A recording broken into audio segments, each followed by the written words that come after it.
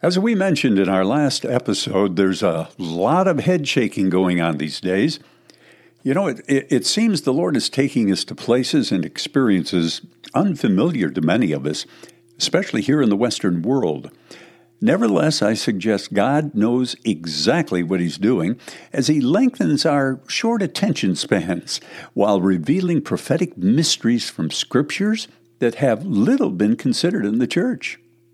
Hi, everyone. I'm Bill Nordstrom, and glad you're with us today, and welcome to the program.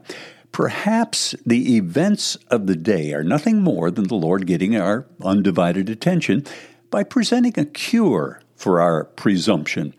All that presumptive belief and behavior that all these head-shaking events will soon pass. Well, indeed, some will probably pass, but even the experts admit things won't be the same. A new normal, they say.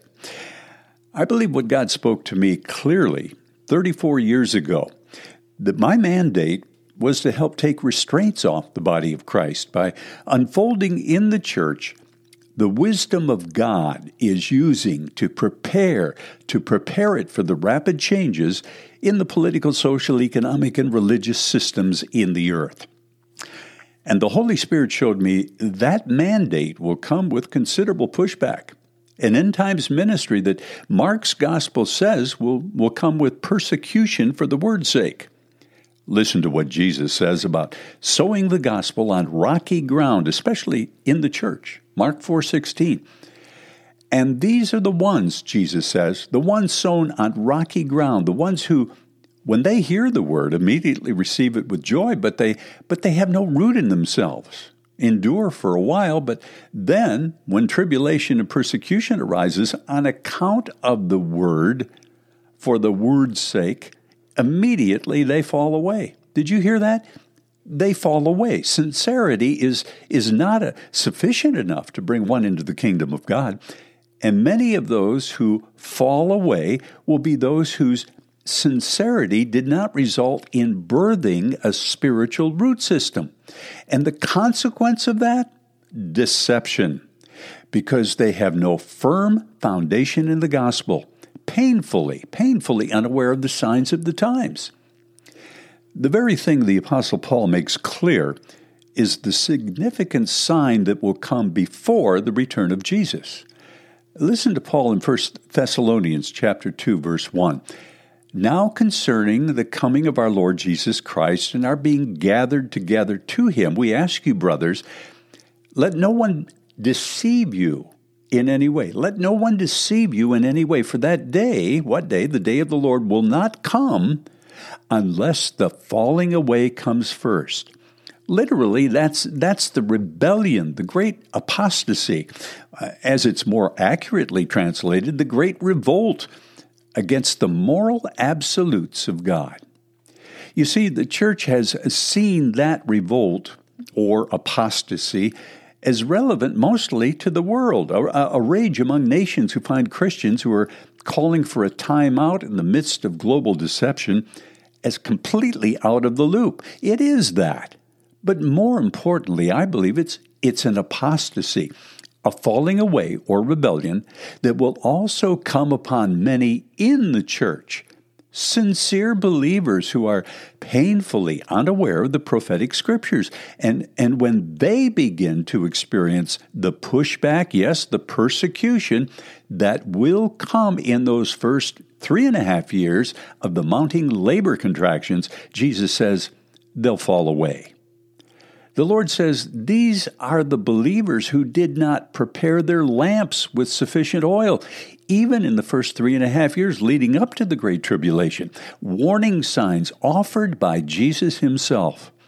The early labor contractions that point a nearby glorious birth is coming. Those words were sown on rocky, unprepared, uncultivated ground. They have no root system. They've not steeped, marinated, and soaked themselves in the Word of God for such a time as this.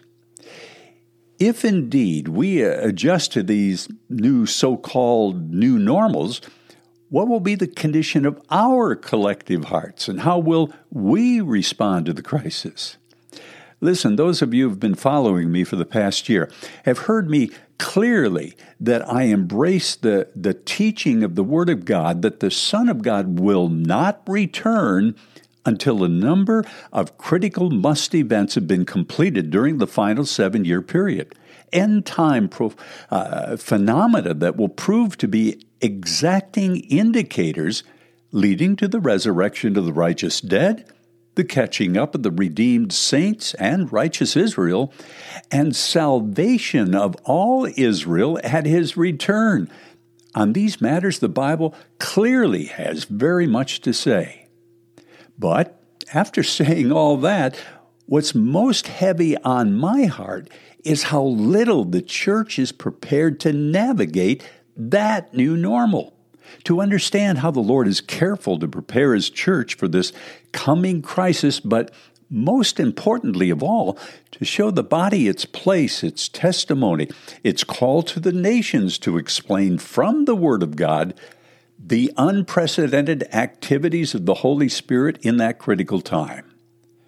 Folks, let me say with confidence, the church is about to enter into its most glorious time and season since Pentecost 2,000 years ago. The anointing of the Spirit in the coming weeks, months, and years will be a divine setup to clear the cobwebs of silly and often outright deception that's held the church in abeyance for generations. God's going to break that spirit with clear and concise strategies coming from a generation of end-time prophetic voices who have given themselves to prayer, intercession, and yes, travail. Voices to be trusted and adhered to. This name is 3:7. Surely the Lord God does nothing. He does nothing unless He reveals His secret to His servants, the prophets. And believe me, God will be doing much revealing in the earth in the days, months, and years to come.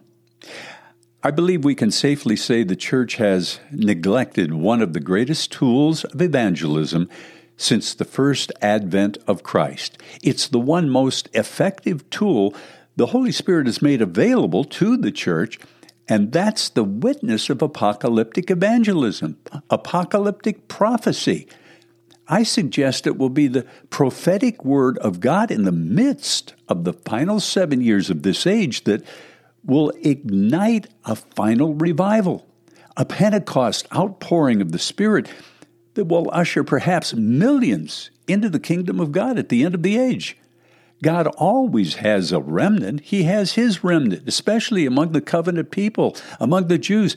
But I believe the clarity in the gospel, the power of the gospel message in the midst of the tribulation that's to come will have a most profound impact on the nations, Israel in particular, as it once again finds itself being driven from the land.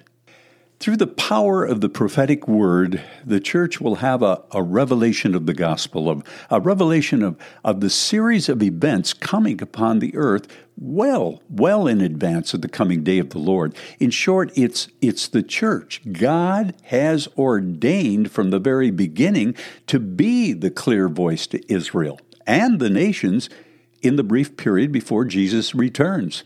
We must understand why things end just the way they do, beginning at Jerusalem, the nations, precisely because of the church's age-long silence has made far too little of the miracle of the modern return to the land, according to ancient promise and prophecy.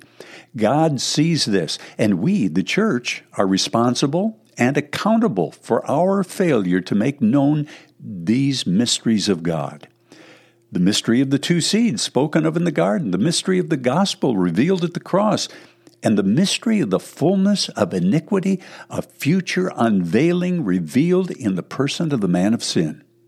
Living in this exceptional time of grace and mercy, the church is the tribulation people, instructing many. Listen to Daniel 11:33, and the wise among the people, that would be us, the wise, the masculine among the people, shall make many understand. Though for some days they shall stumble by sword and flame, by captivity and plunder. What then should the church be? What is the church called to demonstrate before men and angels in anticipation of the day of the Lord? It's clear the professing church has fallen well below God's standard and intention, and this leaves us with three questions to ask ourselves. What is the church? Where is the church? What will God show through the church and vindicate before the nations? There's a sense the age is waiting on something still to be accomplished in the church, something the body of Christ would never attain to except through the constraints, the persecution God will allow to bring her through the crisis of Israel. We have a key role in that crisis. The crisis of Israel and the land and the controversy of Jerusalem will be the final incitement that will evoke all the great issues of the faith. We could say God will provoke the nations to provoke him, since it's when the nations begin to attack Israel, his fury comes up in his face. Ezekiel 38:18. But on that day, the day that Gog, that's the Antichrist, the day that the Antichrist shall come against the land of Israel, declares the Lord God, my wrath will be roused in my anger. Or as the prophet Joel declares in Joel 3, verse 2, I will gather all the nations and bring them down to the valley of Jehoshaphat, and I will enter into judgment with them there on behalf of my people and my heritage Israel, because they have scattered them among the nations and have divided up my land. Oh, now wait a minute. That's a future event, right? Yes. Everything we're addressing regarding the church, Israel, the birth pains leading to the Great Tribulation, they're all future events, and may I say, future events much closer than we genuinely consider. God will deal with the nations. He'll deal with them in his wrath. So when you read about the wrath of God in the final 3.5 years and declare the church is certainly not subject to that rage, note at whom that wrath is directed toward. The nations, not the church. The Scripture's clear. There is a great eschatological fullness for the church before the end of the age. But it's also the issue of Israel that will test the hearts during the final days of this age, not only among the nations, but also even in the church. This covenant people are predestined to be made righteous at the set time of God. The present condition of the church is not the last word. God knows how to get us from here to there. Paul tells the Thessalonians, he who calls you is faithful, who will also do it. Praise God. You've heard me say it so many times. We live in the most exciting times in history, but we must prepare for those times. A good starting point, listen, and you've heard me say this before, the good starting point is prayer and intercession.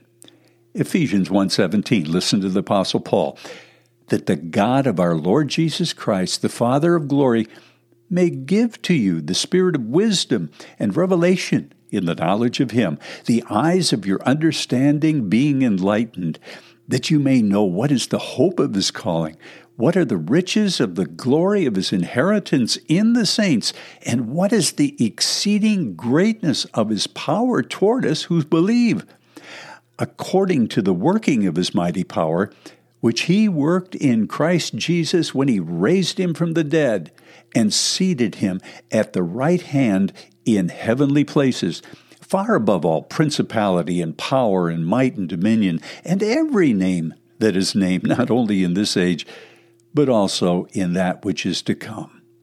That which is to come. The day of the Lord is coming. And who is coming?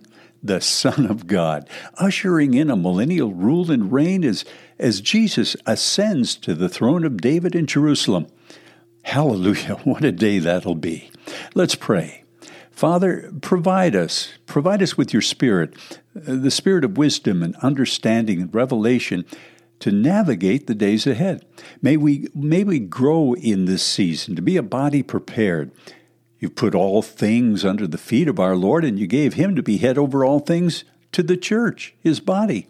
the fullness of Him who fills all in all. So we embrace that promise. Fill us, Lord, with your Holy Spirit, that you may find a bride fit and ready to enter in. Amen and amen. Buckle up, brothers and sisters. It's going to get really good.